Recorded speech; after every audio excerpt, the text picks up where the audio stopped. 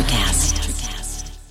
Mom deserves the best, and there's no better place to shop for Mother's Day than Whole Foods Market. They're your destination for unbeatable savings, from premium gifts to show-stopping flowers and irresistible desserts. Start by saving 33% with Prime on all body care and candles. Then get a 15-stem bunch of tulips for just $9.99 each with Prime. Round out Mom's menu with festive rosé, irresistible berry chantilly cake, and more special treats. Come celebrate Mother's Day at Whole Foods Market. Hey, it's Ryan Reynolds, and I'm here with Keith, co-star of my upcoming film, If, only in theaters May 17th. Do you want to tell people the big news?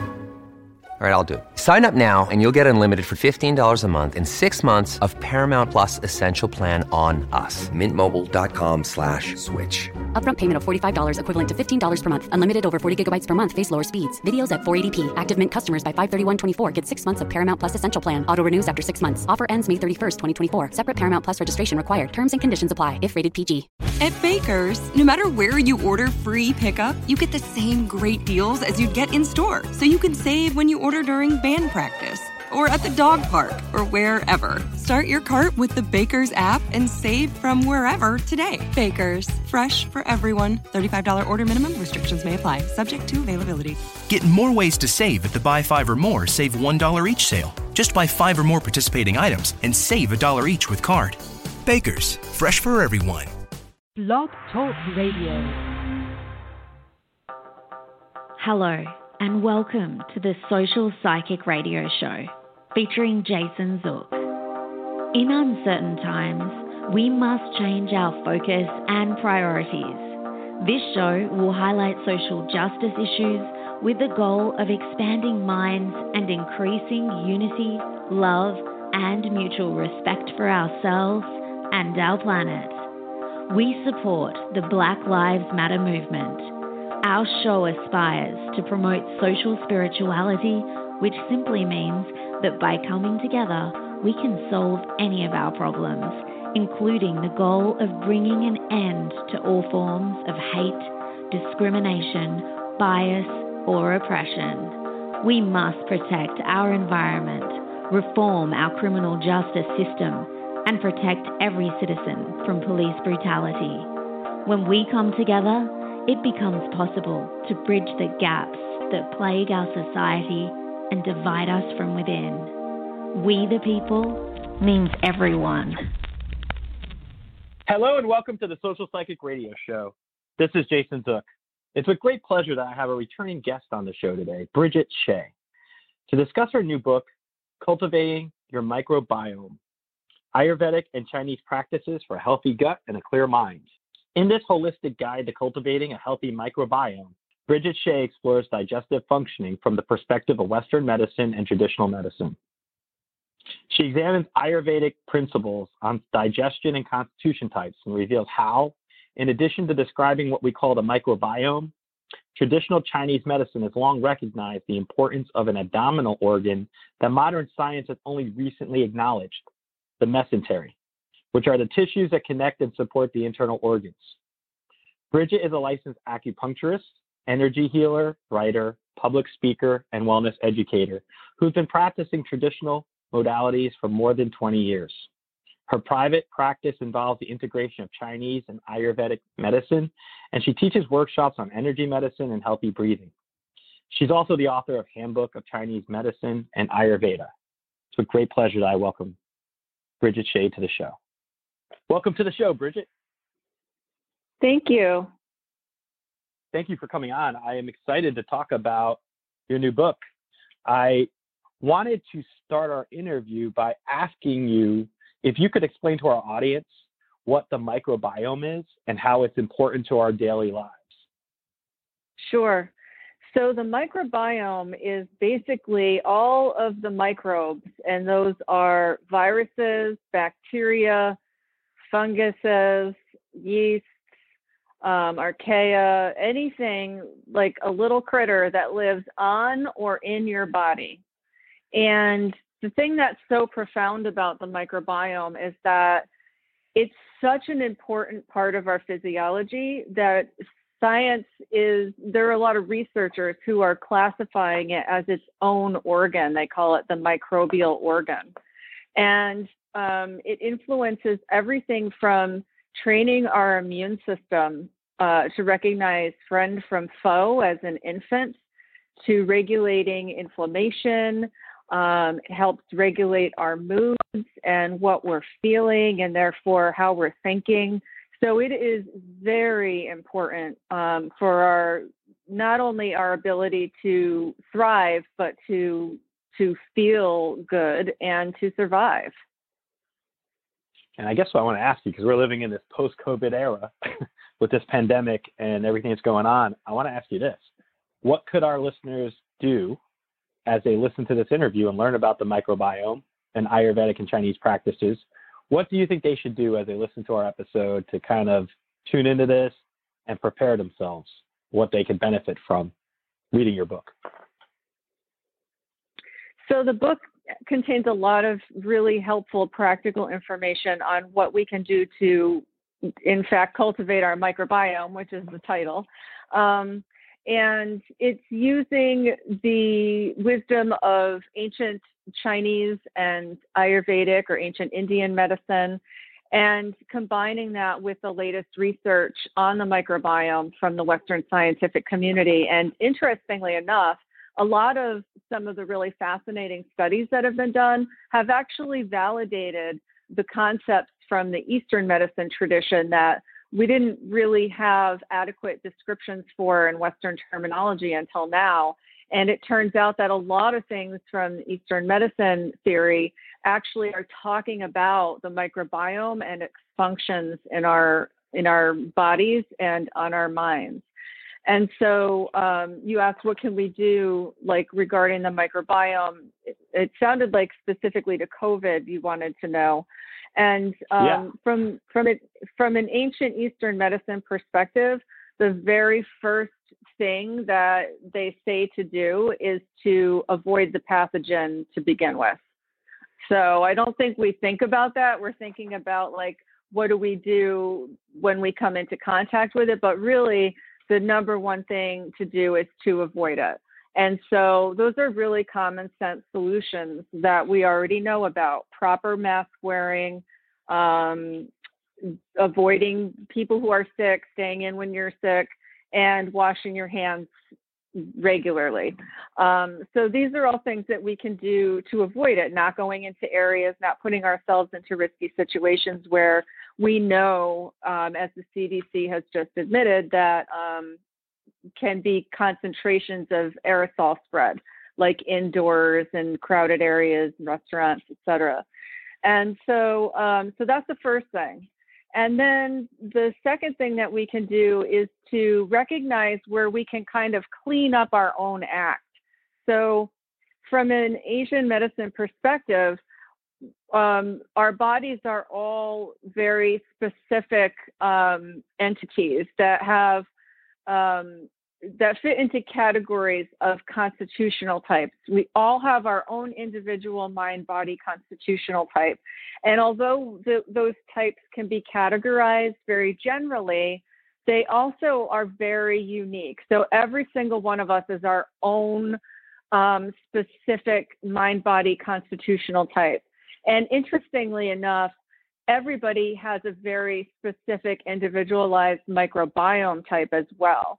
So that everyone's microbiome is so personal to them that there is no one else on earth with it. It's like everybody has their own fingerprint, everybody has their own microbiome.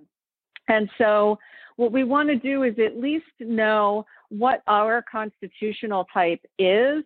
We need to know ourselves well enough to know what things are good for us and what things aren't.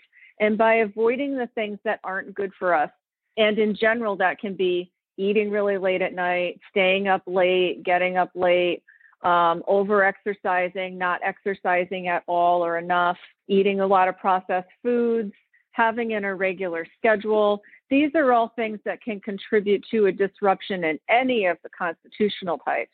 And then once you know your constitutional type, you can see what activities and what foods and drinks are best for you. And from there, that way you are cultivating your own individual microbiome. And by doing so, you are creating a less habitable environment for pathogens. Probiotics.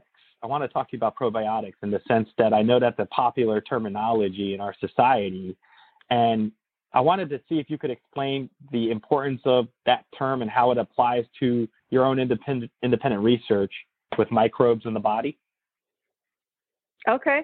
So probiotics are basically the actual microbes that researchers have found to be beneficial to our physiology. So one example would be lactobacillus, because lactobacillus is a microbe that has a lot of beneficial functions in the body. And so they've encapsulated lactobacillus, and then you can take that and as a capsule, and it can help to, like some people take it for relief of occasional like diarrhea or constipation or issues that they may experience as side effects of taking antibiotics, for example. But there are a lot of probiotic companies out there, and really there are so many microbes in the gut that we don't know what they all are yet and what they all do and how they all interact with one another. So although a probiotic can be a very good supplemental short-term fix for somebody who may be having, say, recurrent yeast infections or any of the other gastrointestinal things I just mentioned, it may not be the end-all be-all, because there is much more to the picture than just the 1 or 10 or even 20 strains that may be in the capsule, because there are literally trillions of microbes in your body. So with probiotics, what happens is when you take them, they are transient. So the probiotic capsule will open up in your system, and the little microbes will come out, and they will help to regulate your gut in a way that can help to balance out digestive issues. And a lot of times they'll be dead by the time they get to where they would actually be colonizing. They don't colonize when you take them as a pill right now anyway. They haven't figured out how to make that happen.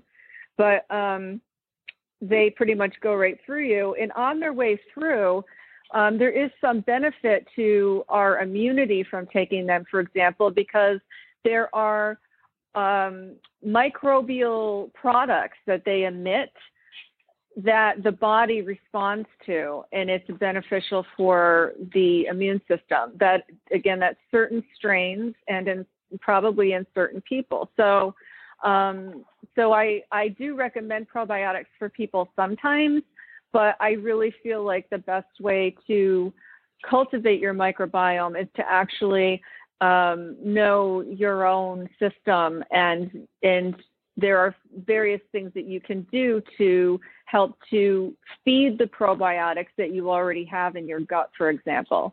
So those probiotics in the capsule, they're actually also the microbes that you have in your gut. So you have your own probiotic factory in your body. So what I encourage people to do is to eat more prebiotics. And those are foods that will feed the microbes that are beneficial in the gut. And those foods are basically anything that contains a lot of fiber. So pretty much every food can be some sort of food for our gut microbes, but foods that contain a lot of fiber, like plant substances, fruits, vegetables, they are the best foods for the microbes in the gut. Grains and beans and vegetables and whole fruits. So I like what you're saying. You're saying treat it the natural way by what foods and what diet you utilize and how you. It goes back to that old saying, "What you put in, you get out." And yes. Is that what you would say with reference to creating your own microbiome? Is to change your eating habits and ingest foods that are the best tailored to create this type of system in the body to, I guess you would say, maximize its usefulness, its efficiency? Correct. Yes. And the way that they're determining at this point what a healthy microbiome is to have a diverse microbiome. So you want to have a diverse diet as well to help cultivate that diversity in the microbiome. So we don't want just one strain of lactobacillus. We want potentially hundreds of strains or more than that, because if the body takes a hit, whether it's a regimen of antibiotics or some kind of a trauma that affects the system, or you're not sleeping well at night, or you're regularly crossing time zones, or you're under a lot of chronic stress, these are all things that can disrupt the diversity and the health of the microbiome and then of your whole body in general.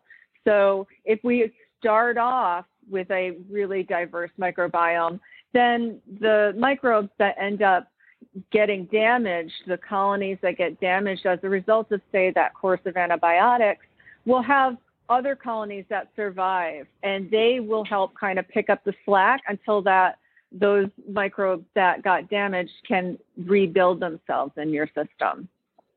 And it takes time. So like a course of antibiotics can take 6 months to a year for the body to recover from in terms of the microbiome. And think about, people use antibiotics all the time with infections and whatnot. And it may not recover too. It may change. So, sorry, go ahead. It may change your body. Oh, no, that's okay. It may change the microbiome. It will change it permanently in the body? The permanently, composition of it, that's the the word I was going for. Yes, it can. No worries. It can. Yep. Let me ask you this.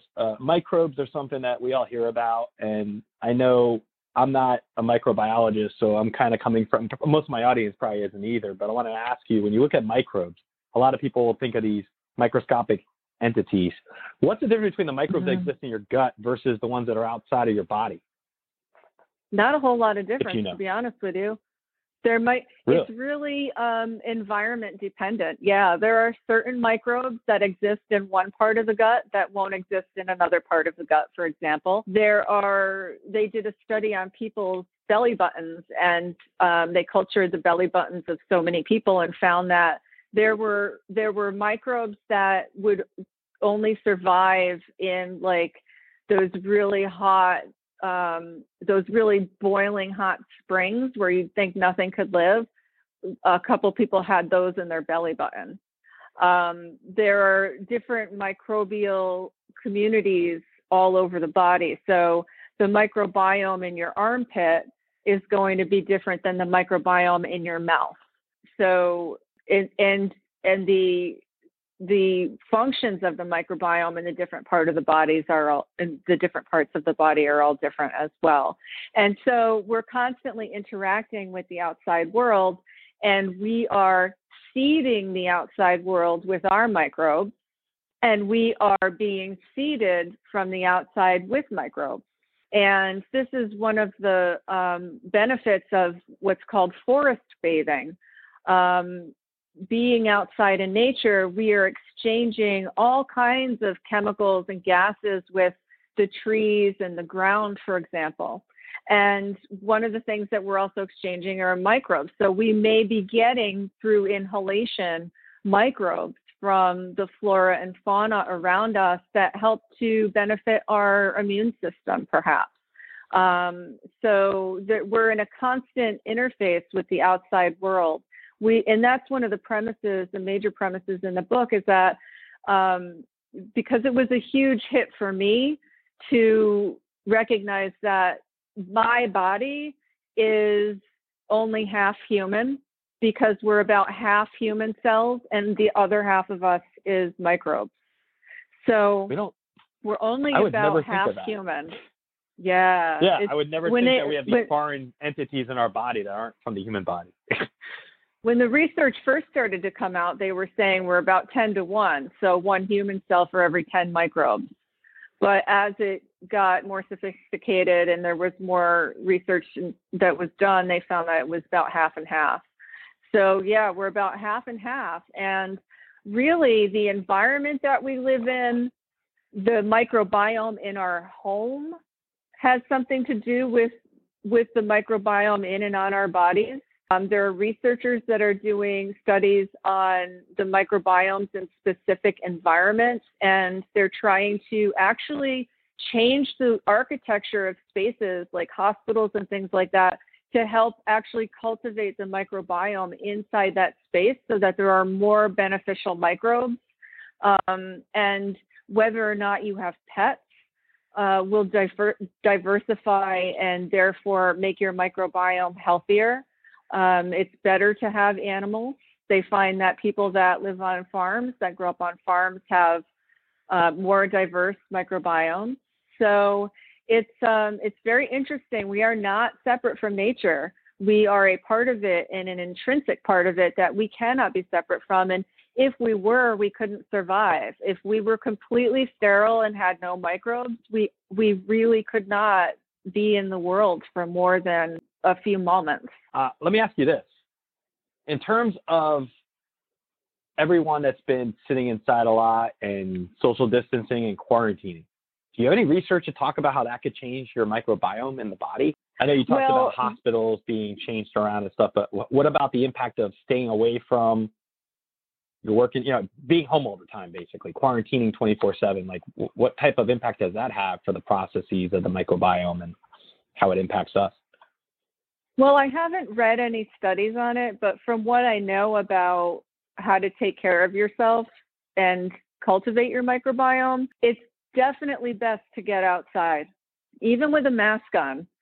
Go outside, get some fresh air, look at the sky, feel the warmth of the sun or the coolness of the breeze, connect with your feet on the ground, know that you're outside and really be outside and be present with it. And take nice deep breaths. If you can get into a space where you don't have to wear a mask, then even better. So being outside is really important. And then keeping the indoor environment so that there is good air circulation is very important as well. I mean, one of the reasons it's important to open the windows and let in some fresh air is because of that exchange that we need to have with the outside world with microbes. So it's definitely important to continue to do that, even if we're in a situation where we're quarantined or everything's shut down or whatever. It's good for your mental well-being and it's good for your microbiome. And then we're washing our hands a lot too. So that can actually break down the bonds between the microbial communities that protect the skin. So in the book, I talk about this. I talk about the skin, not incredibly extensively, but enough to give everyone an idea that the skin has microbes on it that also need to have prebiotics. So in Ayurvedic medicine, there is a lot of oil that's put on the skin.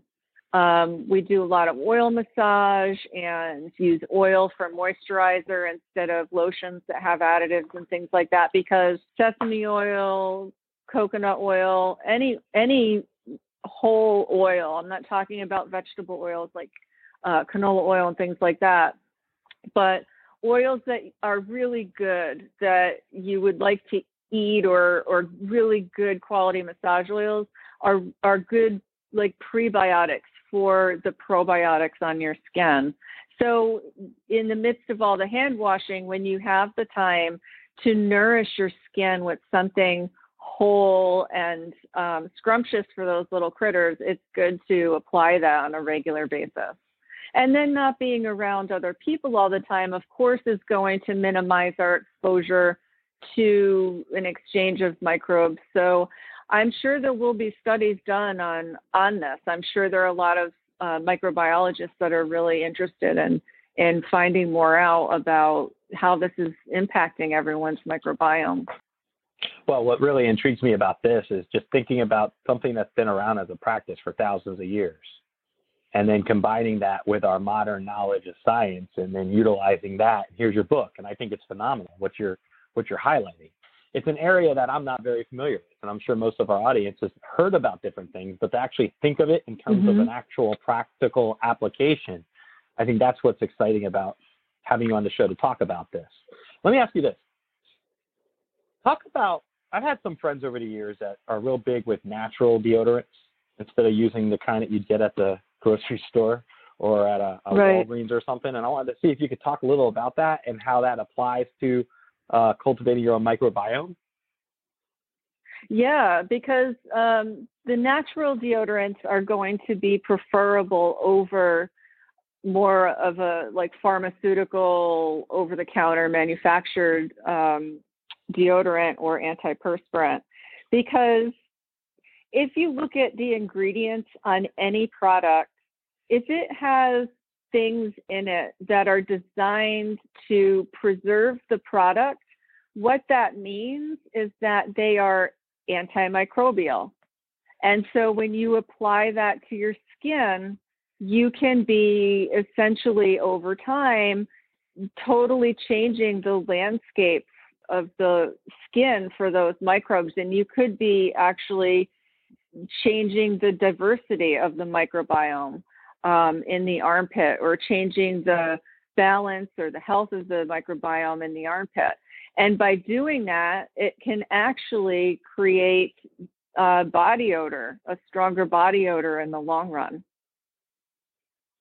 That's interesting. What would you recommend to people to individuals who are interested in wanting to switch out for a healthy alternative to deodorant without it affecting their hygiene habits? I know there are companies that are actually using microbial probiotic sprays. So Wow. That can be an option. Yep. I haven't tried one yet myself, but I would say to just go on the internet and search microbiome deodorant, and you'll find all kinds of options for anywhere from products that are probably advertising that they have prebiotics in their formulation that are microbiome healthy to products that are what I just said, actual microbes. Looking at the body and its immune system response, what steps do you suggest we should take in terms of the foods that would, I guess, create a better microbiome for us compared to those that would do the opposite, take away from it and make it harder to create a healthy, balanced microbiome? Right. So anything that's processed, packaged, pre-prepared that you just stick in the oven or from the freezer or whatever, they usually have some kind of preservative added to them. So those are things that you want to veer away from. What I encourage people to do, if they're not already doing this, is to incorporate at least 30 different plant foods into their diet a week. And you'd be surprised how many you're probably already eating if you start counting even today. So plant foods can be, as I said, fruits, vegetables, grains, legumes, beans. They're all really great food for the microbiome. Herbs, if you're eating whole herbs, like you put the cilantro or parsley or rosemary on things, all food for the microbiome. So that's a really good way to start feeding your microbes. And if you find that you're not close to that 30, then just add a couple of things each week. You don't have to just go out and start eating 50 things a week right off the bat, because then you're probably going to end up with some gas and bloating, and it'll be an uncomfortable transition until the colonies that digest that type of fiber are able to grow. So you want to do it slowly and do everything in moderation at a pace that's comfortable for you, but definitely adding those diversity of plant foods. Now, notice I'm not saying eliminate anything. The only thing I'm saying to decrease really is the processed foods. The other interesting point about the microbiome is that the one in the gut recognizes the shift in seasons, and it changes based on the season and based on what foods are naturally going to occur at that time of year. So becoming more familiar with your area and your local farmers market and what foods are naturally occurring at the time of year that we're in is also going to be beneficial for the microbiome. That's really interesting. What are short-chain fatty acids, and how do they apply to developing microbiome, like the large intestine, for example? I know it's one part of the body in the digestive system that you talk about in your book. Right. So the microbes in the large intestine, they break down the fiber that we can't digest with our own enzymes. They break it down for us, and they turn it into these things called short-chain fatty acids. And I use butyrate as an example in the book. So butyrate is this beautiful substance that has a myriad of applications in our body to keep us healthy. And it helps with the inflammation response. And it also helps to feed the epithelial cells that line the large intestine. So we eat fiber that we can't break down. The microbiome in our gut breaks it down for us, and then it feeds our own human cells with the substances it manufactures as a result. So it's like this beautiful process. And there are a lot of things that are like that with the microbiome, like it manufactures vitamins, and it also is responsible for a ton of enzymatic production. So our pancreas secretes like 17 enzymes, and the microbiome is like hundreds. It's really fascinating. That is very fascinating. Looking at your book in chapter 3, you talk about, well, you call it quite simply poop, how it looks, what it means. And one of the things I found that was interesting with that chapter is your subheading, poop as medicine. And with all jokes aside, I wanted to see if you could give us a little background on that, because most of us don't think of those type of things when we think about number 2. And I wanted to see if you could talk about in reference within your book and why it's important to recognize the importance of that side of our lives, I guess you could say. Okay, yeah. Well, poop is a huge diagnostic tool for any practitioner of any type of medicine. But in Eastern medicine, we really focus on it because what the stool looks like and the whole quality of how you feel during the digestive process gives us an enormous amount of information about what's going on inside your body, including what's happening with your microbiome. So poop as medicine goes back quite far in the Chinese tradition. The first recorded instance of anyone using stool as a medicinal substance is from the Chinese pharmacopoeia. And there was a doctor called Ge Hong, and he concocted this decoction called yellow soup, and he used it to treat dysentery. And what that entailed was basically taking the stool of a healthy individual and turning it into a drinkable substance that the person who was suffering with dysentery would consume orally.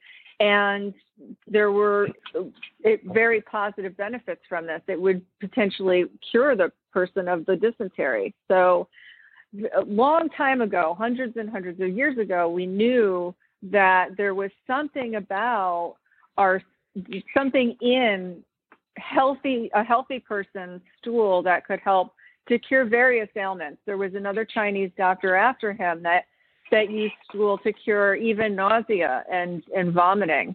So, of course, it went out of vogue after some time, but there are other instances throughout history where we've utilized it. And now we found that using what's called fecal transplants can cure C. diff infections. So C. difficile is a microbe that can grow too much in the body, usually if somebody's consumed a lot of antibiotics. And it can be picked up in hospitals, and it's a really difficult organism to treat because the more antibiotics you give, the worse it can make the person, and it creates diarrhea to the point where it can kill you. And so fecal microbiota transplantation is an actual medicinal cure for C. diff infection at this point. And I believe the main way that it's administered, like in the hospital in the United States, is through, they probably give you a colonoscopy and inject some up there, or they would take a syringe and inject. It's not sterilized stool from a healthy donor. but it's gone through so that they've hopefully taken out or identified if there's any pathogenic microbes in there. They won't use it. They'll only use stool from people that the stool has been really well screened. And it can be a complete cure for C. diff. And I know that there are some clinics that are like down in the Caribbean, for example, where people will fly down there and they'll get dried stool in capsules. They'll start their treatment down there and then bring it back. And it can cure, like I listened to a podcast recently of a gal who she felt fine, and then she ended up with all of these symptoms. Like she had very strong sensitivity to light, and she was having trouble connecting with other people in conversation, and there was some social awkwardness there. And she was having some other things going on, some digestive problems and whatnot. And she did this stool transplantation, and she has none of it anymore. And she feels like a completely different person. She experiences life in a completely different way. And there are many anecdotal situations that I've heard about that or read about. And so there are a lot of potential applications for that in the future. But right now it's only approved for the treatment of C. difficile. And the doctor that wants to administer that treatment needs to get special permission in order to do so. That's really interesting. It's a lot. It's a whole area of study that very few of us focus on or understand. That's why it's great to talk about these different things, because you can at least be exposed and aware of them. If it, comes up at a conversation, you'll say, "Oh, I know what C. difficile is. I know how it's treated. It's treated rather interesting." Yes, it is. Let me ask you this: what are biofilms? I know you talk about that in this chapter as well, and I want to see if you could just explain their importance to our audience based on how you discussed it in terms of the biodome. So biofilms are absolutely fascinating. Biofilms are made by the microbes that live in or on the body or other surfaces. And biofilms are like I envision them as like this dome that kind of shields the whole community. So it can, for example, if there's a biofilm shielding a pathogenic community in the gut, it can shield it from antibiotics, for example. And so these biofilms are constructed to protect the members of the microbial community. And they also function as communication vectors between individuals in the community. There are nutrient pathways that run through these biofilms so that everybody gets fed. It's quite fascinating.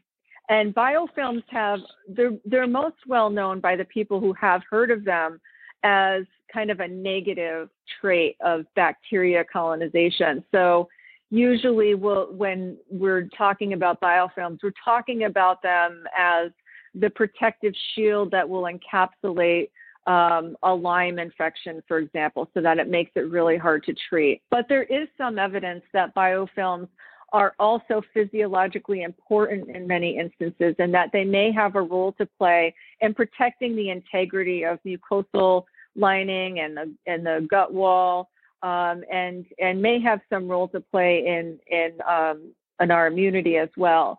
So it's kind of like we don't know all of the information we can about it yet, but like many things in nature, like pretty much everything in nature, there's a yin and a yang aspect. There's what we can view as a negative or a positive about it, and that seems to be the case with biofilms as well.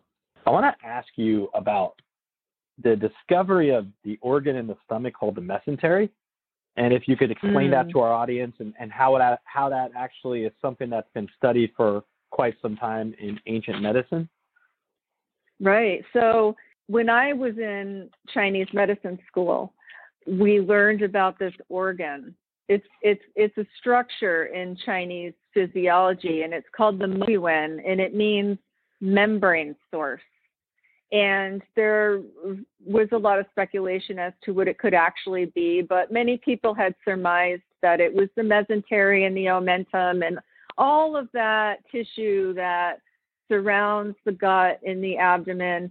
And the only thing that's known about it really from a Western medicine standpoint, or at least what was known about it at the time that I was in school, was that it anchored the organs in the gut. So it anchored everything to the wall of the thorax. So that was it. But from the Chinese perspective, the Microbiome was this really cool structure that housed what we call lingering pathogens or lurking pathogens. And so, it's one of these things, even just like Qi, like if you've heard of Qi or prana, there are many different types of Qi. And it turns out that many of the types of Qi are actually describing many of the functions of the microbiome. And so with the mesentery, I equate that in the book to the Microbiome because in 2017, it was recognized as a separate organ in Western medicine.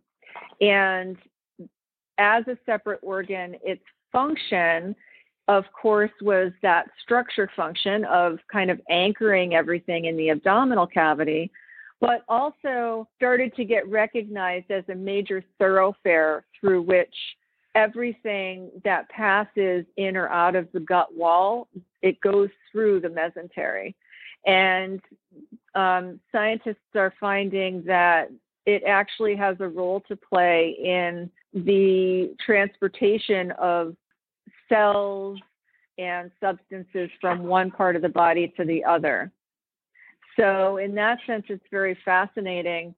And part of the reason I was so fascinated by it is because I feel like if there are researchers that are open to not just this concept, but others in Chinese and Ayurvedic medicine, that it might help to direct their research a little bit. So as I mentioned, in the Chinese tradition, we talk about how there can be lingering pathogens that hide out in the gut, and they're not hiding like in the gut. They're hiding in that area of the body, in the Microbiome or in the mesentery, and that when the person gets run down or the pathogen grows to a point where it creates an infection, then we see the symptoms of that infection.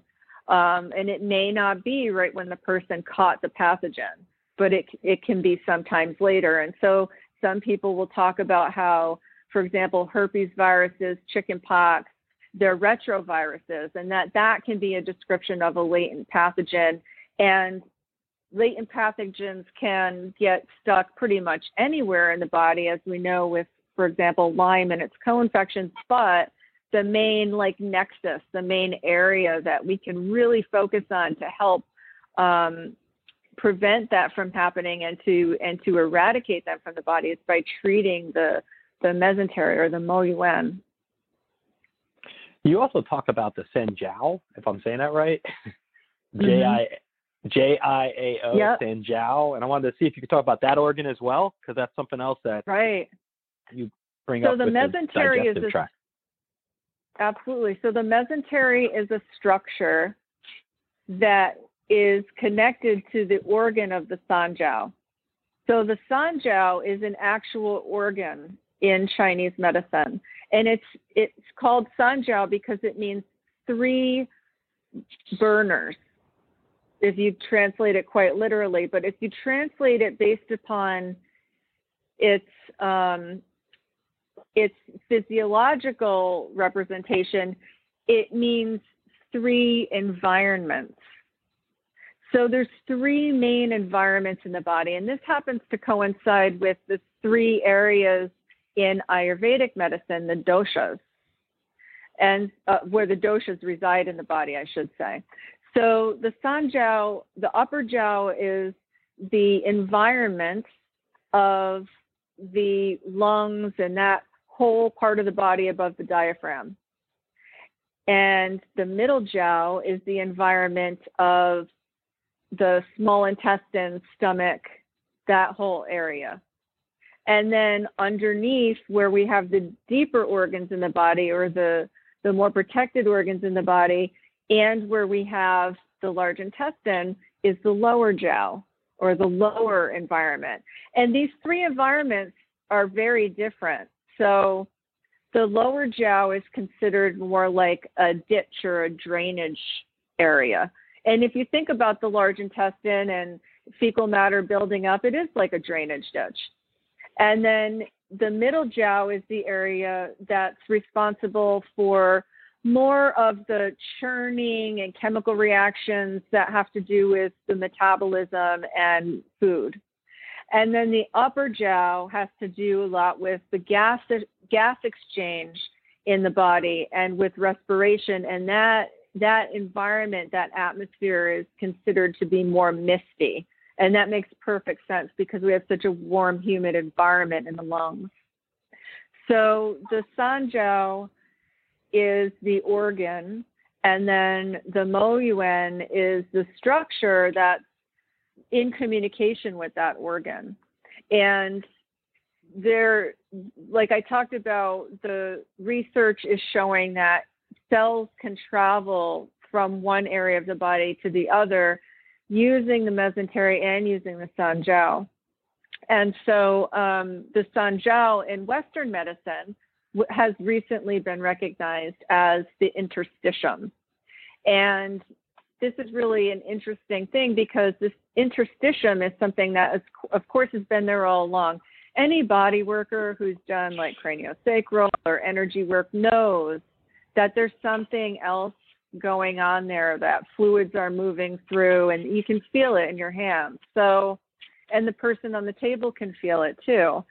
And so this interstitium is all of the connective tissue and the fluid-filled areas between those sheaths of tissue.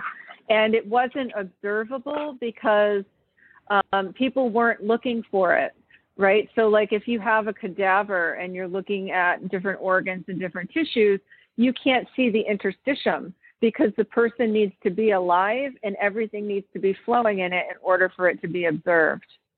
And so for whatever reason, it finally got observed like in the last year or two.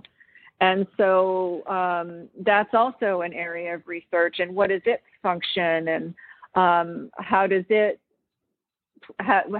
play a role in communication between the different areas of the body and information transfer? So that's another really fascinating topic. And it has to do with the microbiome as well. It seems like such an unexplored area.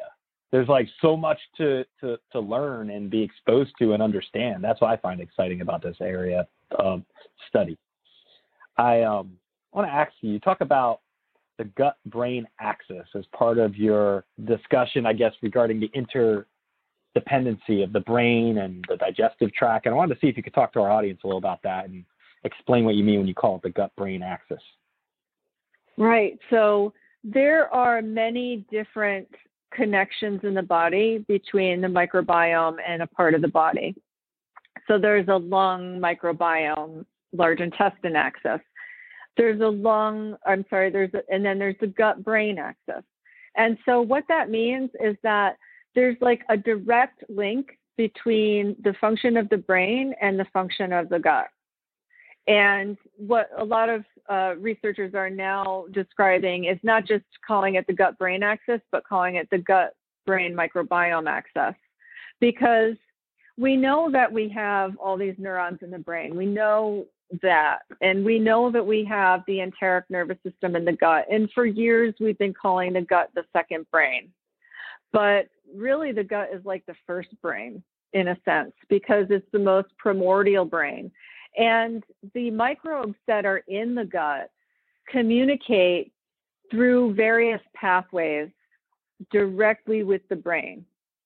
And when they do that, they're telling the brain, you're safe, or you're not safe, or please feed me some chicken, or whatever it is. Or there may be like an overgrowth of candida. It's telling your brain, I want sugar.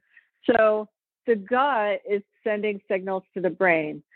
And then the brain is responding to those signals and altering our behavior and altering our physiology based upon that. And so the brain, if it perceives any kind of danger, for example, before the gut does, it will send that signal to the gut. And then the gut will, like, the body will kind of shut down in the front because the sympathetic nervous system has been activated, and we know that we're supposed to brace for some sort of something to occur. Or the brain can tell the gut, you're okay, you're okay, you're okay.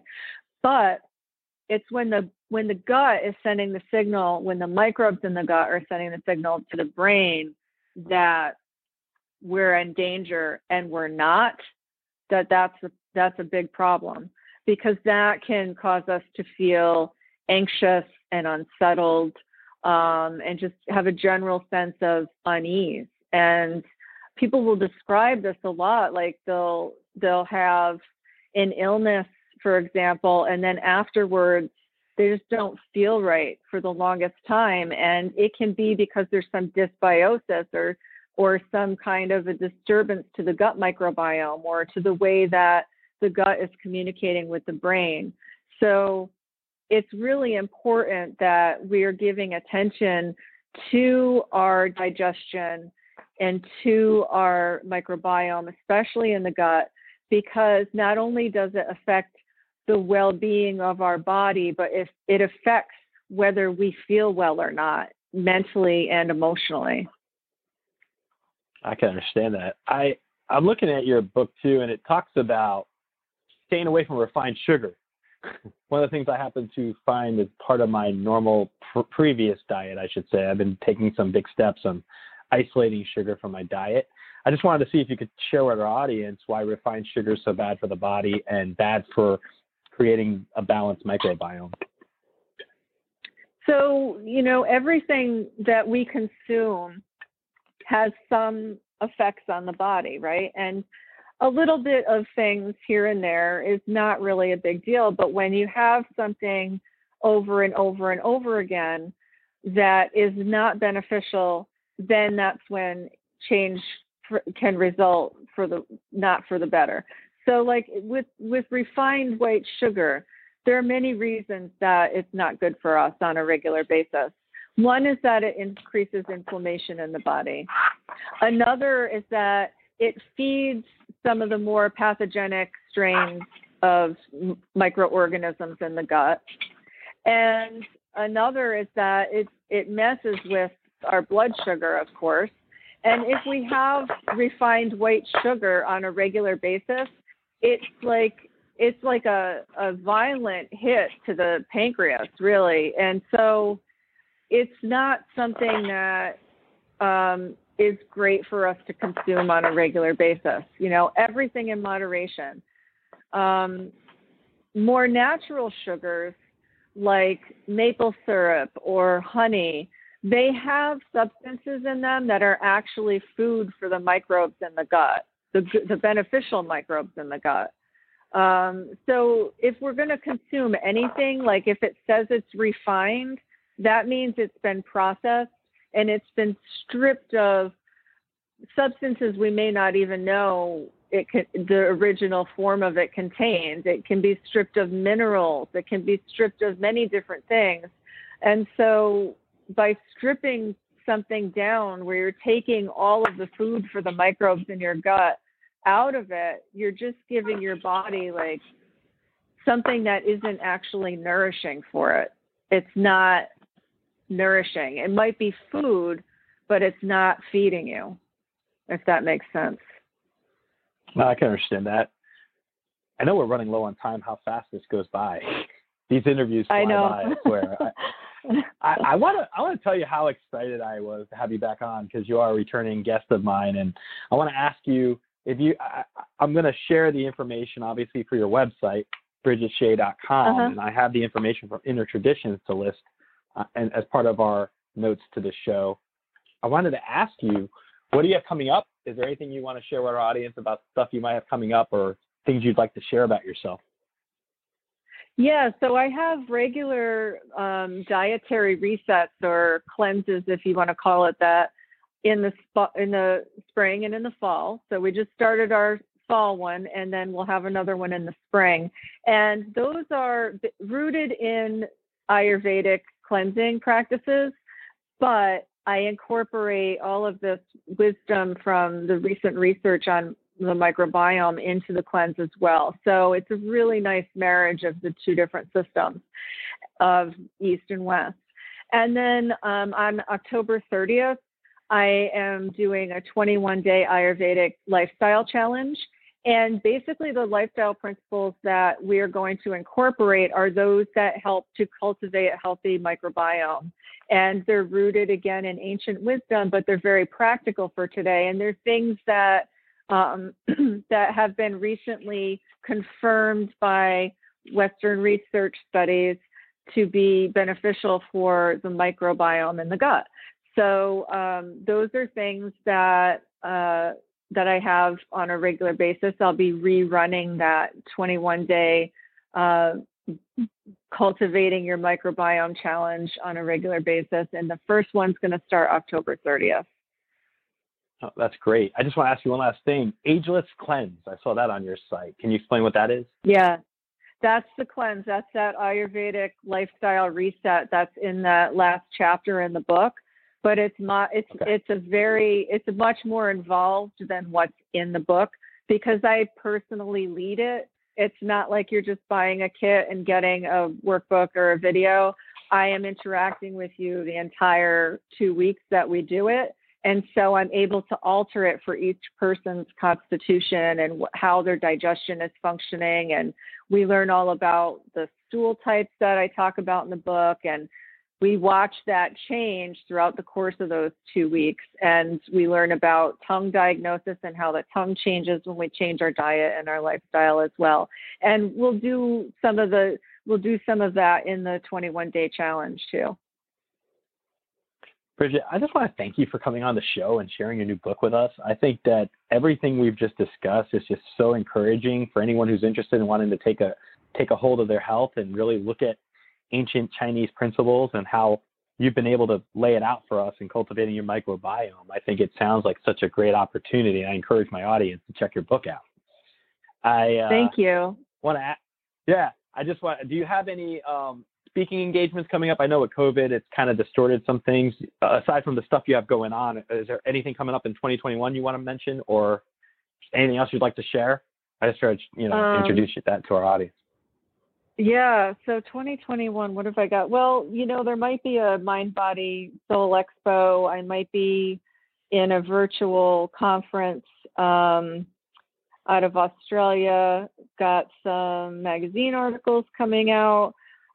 Everything's going to be on my website, actually, the BridgetteShea.com site. If you go to the calendar or events, you'll find that all of that stuff is listed there.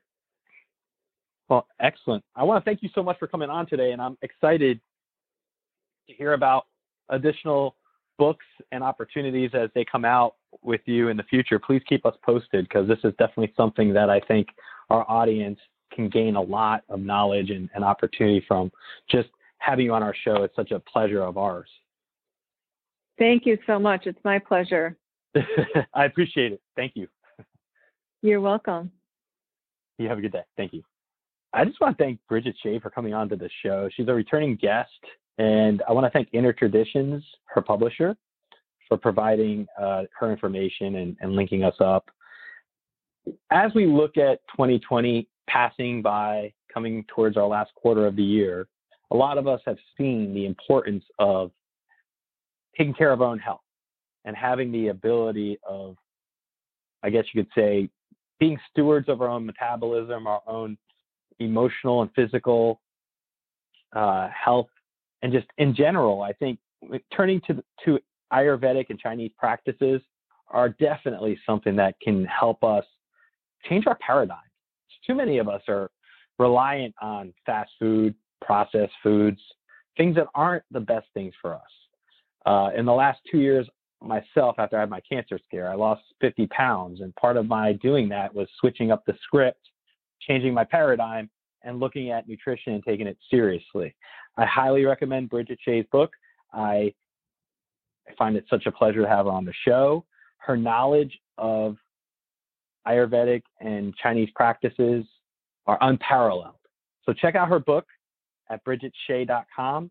I will have her information included within our show notes, so you can look at those.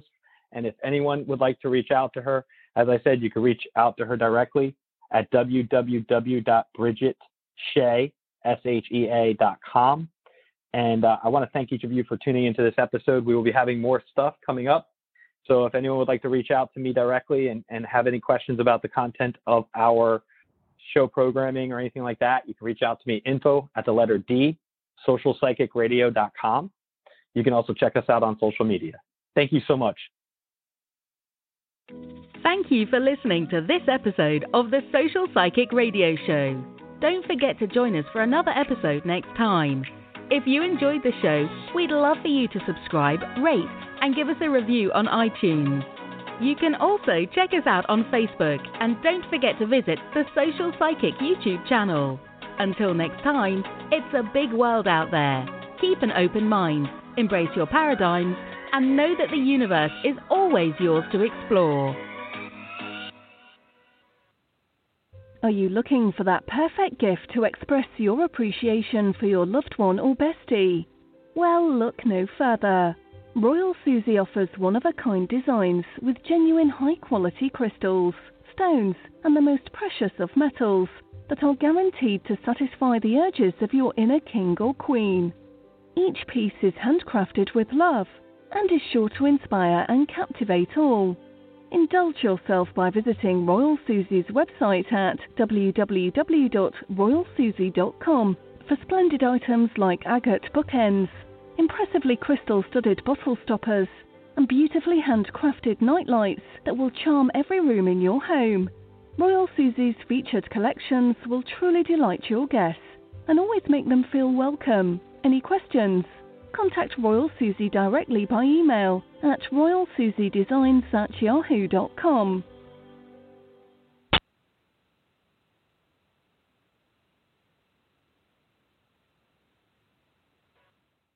With the Baker's Plus card, it's easy to get lower than low prices for the win. Earn fuel points on every purchase and save up to $1 a gallon at the pump. The Baker's Plus card. All you do is win. Big, big savings. Sign up now at bakersplus.com and start saving. Baker's, fresh for everyone.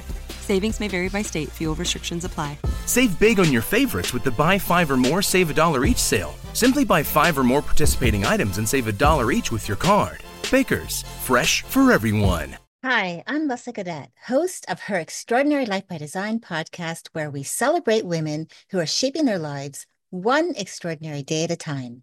I speak with women from all over the world about what they do and how they are passionately pursuing their dreams and creating meaningful impacts on their communities. So come join us and learn about all there is to learn about these extraordinary women. Introducing the Deep Leadership Podcast. Leadership is a people business. That's the philosophy of your podcast host, John Rennie. As a former submarine officer who spent 22 years leading businesses in corporate America before starting his own manufacturing business, he knows that leadership matters. Deep Leadership is real-world, actionable leadership advice from John and his expert guests.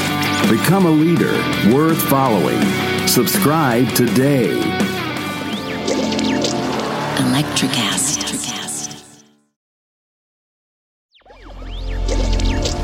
Electricast.